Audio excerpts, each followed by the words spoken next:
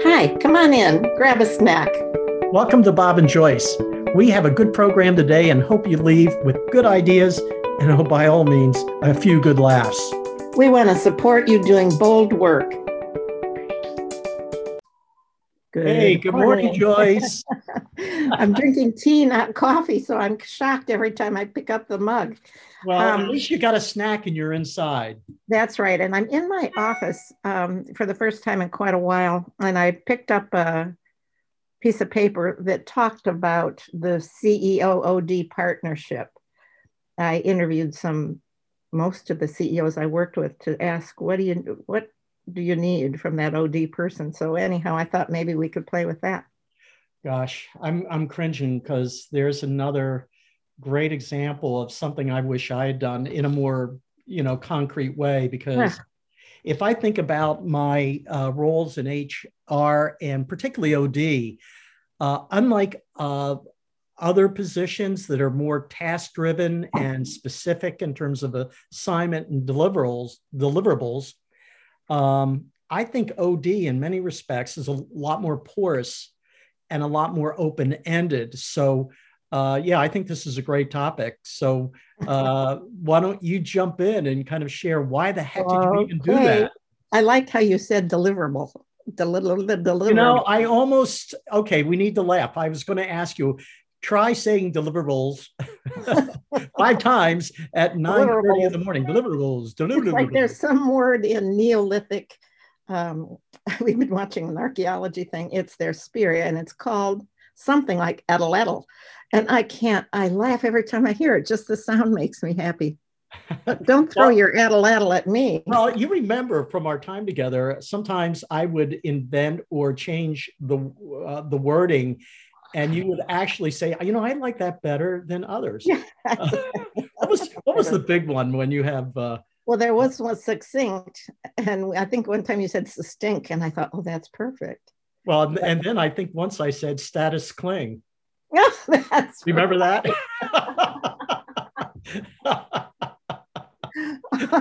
and then from then on, we all wanted status yeah, cling. Like, please, I'm going to go to lunch with the CEO. I need some status cling. All right. We're going okay, to let's get actually give you serious. something concrete, maybe. Okay, Um, let's get serious. so, anyhow, actually, I did a workshop in partnership with a CEO. And in preparation, I went around and talked to, and we were in a large company, so it wasn't hard to knock on the door of a CEO or call Indonesia. One thing was start small. If you have an idea, a big idea that you want to do, then do it where it's not going to do any damage. Number one, you're going to position it as a pilot, position it as an experiment. So your hat's not hanging on it, nobody's is. So that at the end of the starting small with a concrete idea, you can say, oh, that didn't work. Oh, let's not do that. So, underlying quite a bit of this was saving face for the CEO because at that time, and I don't want us to sound like that ancient, um, to break out of the mold and do bolder things, the CEO needed to not look foolish. Yeah, yeah. Let me ask you this, and I know you've got more to share. Can being bold and being small coexist? Yes. Give me an example. I wanted to do uh, a 350 person meeting with all the store managers to create a vision for the company. And I wanted to start it with guided imagery. Ah, And so I uh, asked the CEO about it. And I can't remember which we did. I think we did it with his group, and it was more powerful. They were stuck in word babble for strategy. yeah. And so, even though it was a little awkward, I think I brought in somebody from the Boston consulting group and to do it with the bigwigs, Yeah. and they loved it. So then I went to the CEO and he said, "We're a food retailer. this won't fly. I said, well, can we try it with a group of retail people? And so we did, and they got energized and excited. And then he was a new CEO and needed to go around and meet everybody and get hands on. And he was wanting to create a vision. And I said, oh God, my rule number one is CEOs should never create the vision for a company. You've got to get a sample of the people or whatever. Anyhow, that's where, I don't know why, and I don't know the next step for taking it one step further, but we did do a big meeting with 150 people. And I think you were there at that one. Yeah. Yeah, I think that's when we started to co-facilitate it, and it worked. Yeah. So we did, and then another time we can talk about the design, but it did involve about a 15-minute guided imagery of the future and what you saw as store managers and directors in the future. Very granular, very specific, and then they had to somehow put that together, and then we took the vision from district to district. So at the end, something like 3,500 people had modified it or touched it or lived it. And that's the one where your easel started to lean backwards while you were writing on it. So the only person who could read what I was writing was, me. Right. And so I remember that because I was still cutting my teeth. I was pretty brand new to HR and OD, and you so graciously gave me the role of doing the guided imagery. Yes. And to this day, I still have memories of you practicing it or me practicing it. Wow, yes. Slow down. And at the end of that, people used to refer to me as like the imagery guy. Oh, isn't that interesting? Yeah. And we would do it in hotels or wherever, and I'd have to get that staff together and say, during the guided imagery, we're creating it. You don't come in with glasses or banging the doors or anything like that. And half of the places we went said, this is a company, it's praying. Don't go in when they're praying.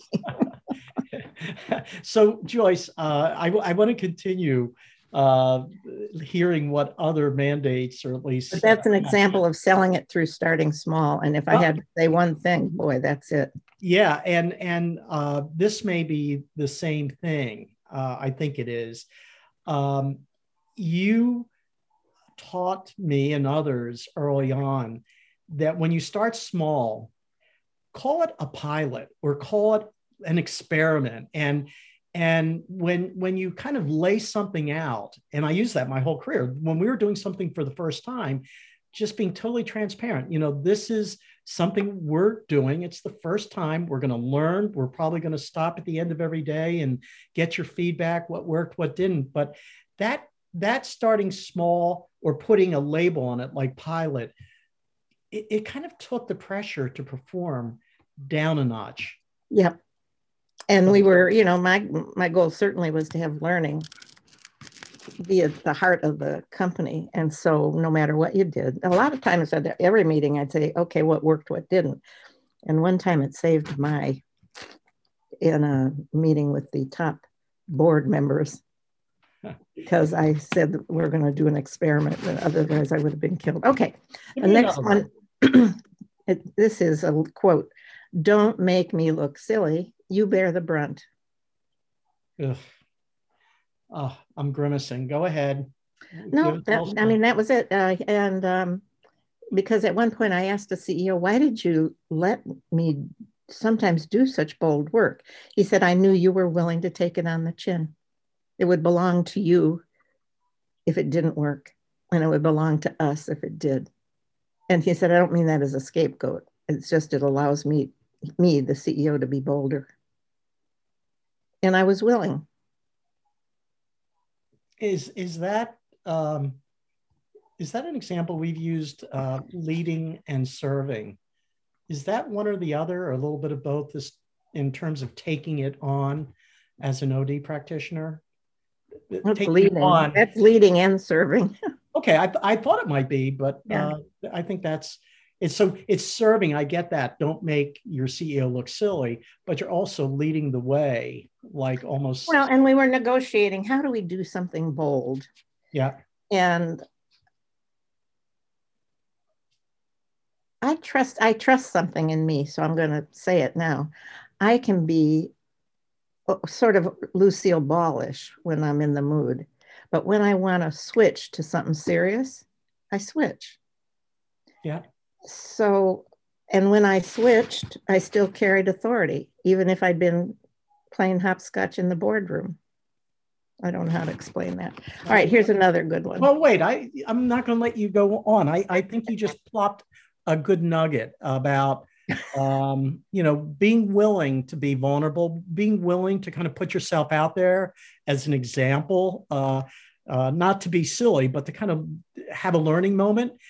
And then the ability to kind of shift it so you don't always seem like Mr. Light and Miss Light. Mm-hmm. You can really get practical and pretty demanding. Yeah. So let me ask you this. Is there, because we're talking in today's leadership about being yourself and being vulnerable and exposing and letting people see all sides of you, is there ever a time for a CEO to look silly? If it's authentic. Okay. If not, you'll look like an ass. Yeah. Oh, geez. Hey, I have to put a cursing warning. The last couple of episodes, I've had to say that there are a couple of curse words slipped in, and I was hoping we'd get through this today. But ass is a noun. Okay. Anyway. Another one. All right. Everybody said the bolder it is in terms of approach, the more important it is that the business need is very clear why we're doing it. And it needs to either frame strategy or move the needle of the company in terms of understanding. And I got worse and worse at that. The more experienced I was. So I sometimes never mind. One should do this. I can remember times when I was sloppy about it and they were not my best.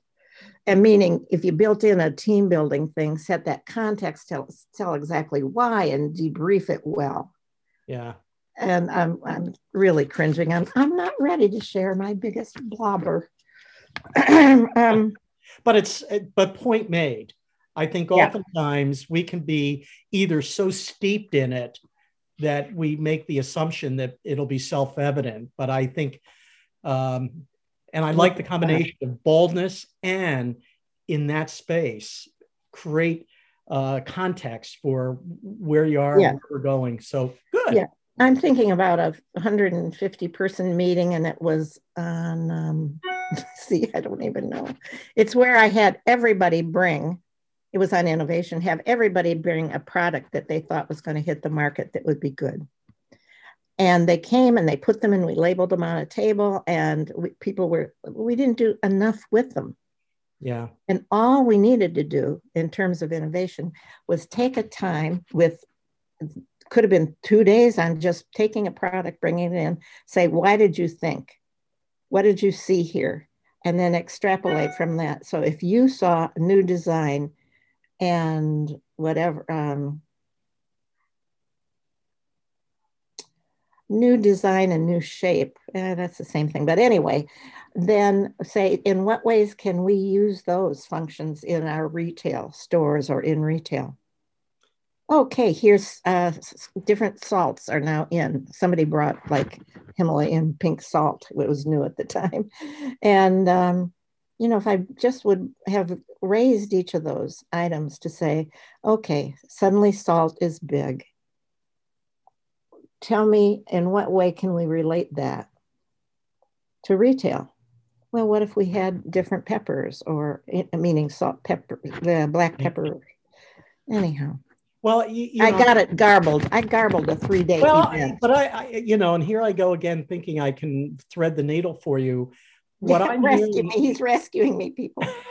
Well, what I'm hearing is oftentimes, whether it's metaphor or something symbolic that you ask people to bring that represents something in their thinking, that, to me, it's kind of coming at the topic in a way that creates ideas and introduces new thinking to the system. And I'm hearing, don't underestimate the power of someone bringing something, whether it's a story, a metaphor, something physical, to bring new ideas and thoughts into the room. Yeah, we can talk about that more when we talk about Search Conference. Here's one. Let's have at least a tenth of the people who are going to be in the room already on your side. Okay. By explaining what's going to happen or giving them a role. Like I had store managers facilitate. Yeah. I would meet with them an hour before a 400-person meeting and say, here's some rules. You're the host. Make it work. But and whenever I betrayed that, and we're talking for pretty bold, it doesn't need to be bold. Even if there are 10 people, it's good to have somebody truly on your side that gets it. Yeah. And so regardless of the circumstance, would you say that's a general rule that applies to any kind of group event or facilitation that you somehow? Well, yeah, I do. If you're massaging something new into the company, to get as many people dipped in it ahead of time. And I never had any resistance after. Yeah. I would meet with people that were going to be important in any meeting ahead of time.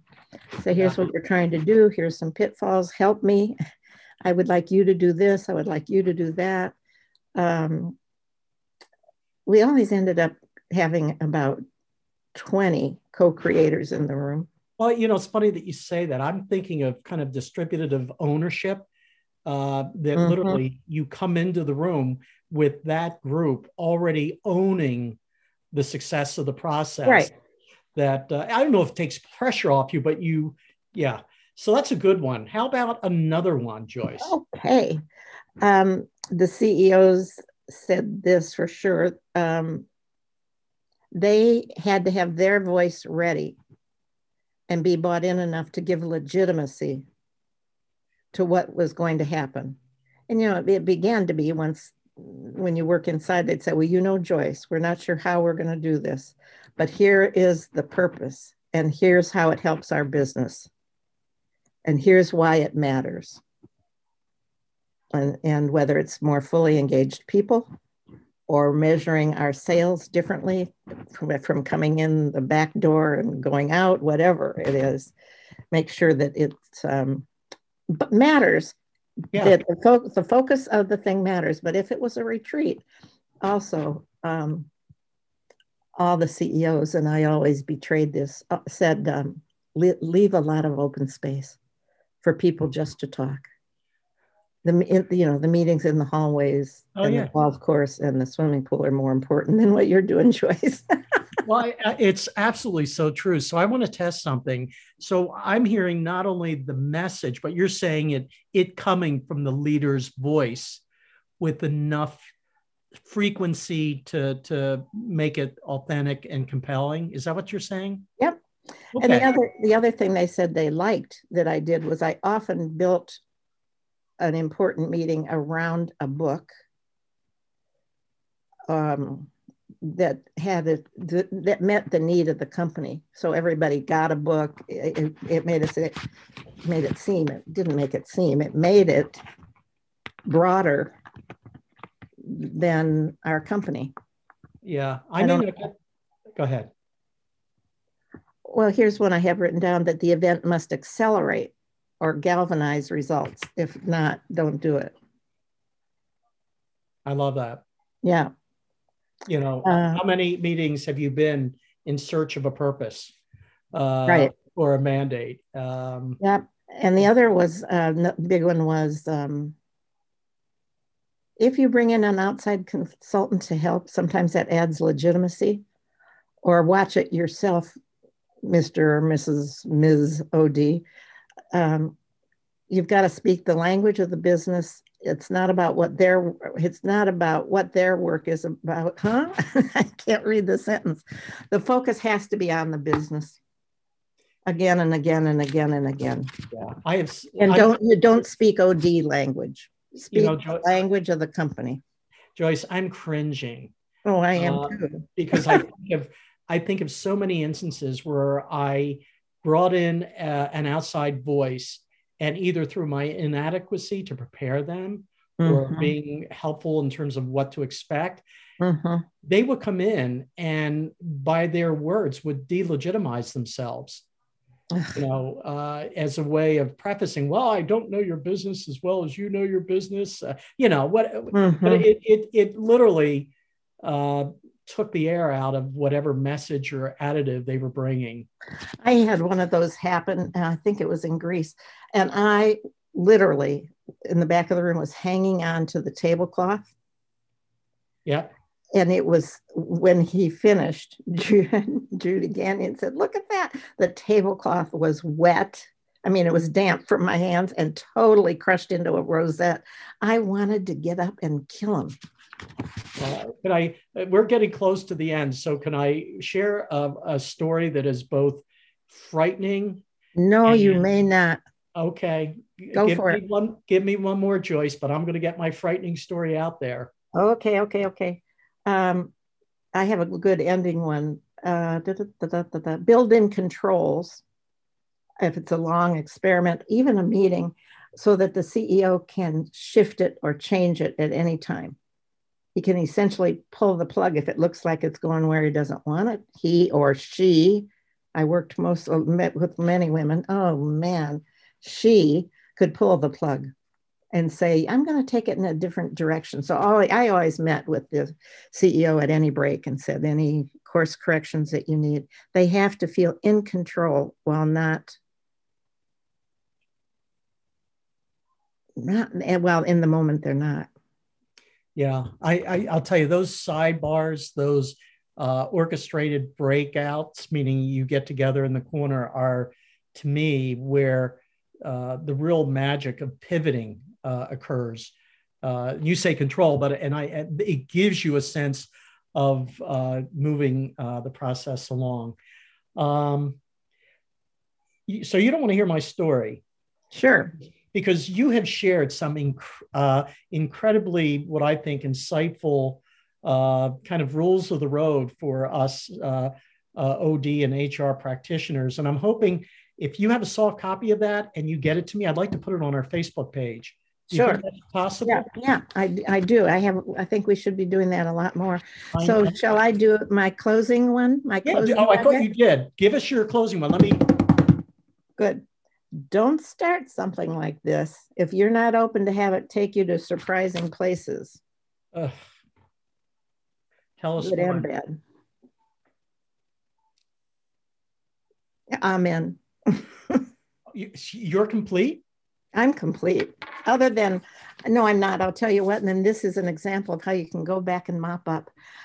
A couple times in this, I made an assumption, or it sounded like assumption, that all CEOs were male. And I want to clarify that because I worked with 1, 2, 3, 4, 5 exceedingly good women CEOs. Wow. So now I'm complete. You are complete. I'm going to share this terrifying story because in some respects, it incorporates almost every lesson or nugget that you shared today. And it's terrifying. I went to, and this is common, so people listening can probably relate to this, where local law firms do a public service, i.e., they really want to get your business. So they'll do an update on employment law, 2021, or if there's something hot happening in the legal area, FMLA, when that was big. So they would hold these forums around the lunch and invite HR folks to it. So I went to one, and I won't say the name of the law firm, up in the Tidewater area in Virginia. And they thought it was really clever to kind of do their update and then during lunch have a stand-up comedian entertain us. They introduced the person. He got up and started sharing the most raunchy stories and jokes that were very sexual in nature. They were very discriminatory. And there wasn't a sound in the audience because we didn't know whether to laugh because are they doing this? Say, hey, this is enough. Yeah. And by the end of the meeting, the CEO, who wasn't there, of this law firm, comes into the room and literally takes the guy off stage and proceeds to apologize profusely, which, as you know, that to no avail, right? So that's kind of an extreme, but that whole notion of knowing who is going to be there as your partner and knowing what they're going to role they're going to play. That was, to this day, I'm still terrified by that event. Oh, and I thought it reflected on you, and it didn't, except in one way. I thought maybe they were doing that in lunch to see if any of you would stop. Yeah, and say, this is out of line, given our field of work and given what we're doing today. Or nobody walked out. Well, you were eating, nobody walked out. It was so bad and extreme. After 15 minutes, the person who was running the meeting got up and said, I think this is fine. I think we're done. I mean, didn't chastise him, didn't try to sob. And that's where the CEO or the head of this law firm gets up. But to me, it violated almost every one of the lessons that you have gotten in terms of advice from CEOs. Wow. Okay. No, I'm at least the CEO came in and owned it. Oh yeah, no, I bet it's tough to clean up when something like that happens. But anyway, let's close it. Yes, okay, with some important words. I don't know how you do bold. I don't know how you do bold whole system work without a strong working partnership with the CEO. And I don't know how you do bold work without having a partner like yourself at your side, co-leading. Thank you. Till the next time, everybody. Bye-bye.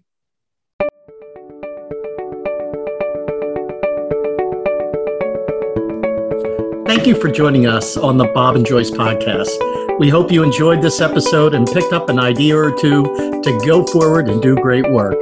For more information, please visit us at bobandjoyce.com. If you like today's podcast, please click subscribe. And even better, give us a quick review on Apple Podcasts. It supports us and helps others to find the show. If you'd like more ODHR content, please follow us on Facebook by searching for Bob and Joyce Podcast. Until the next time, be well and be safe.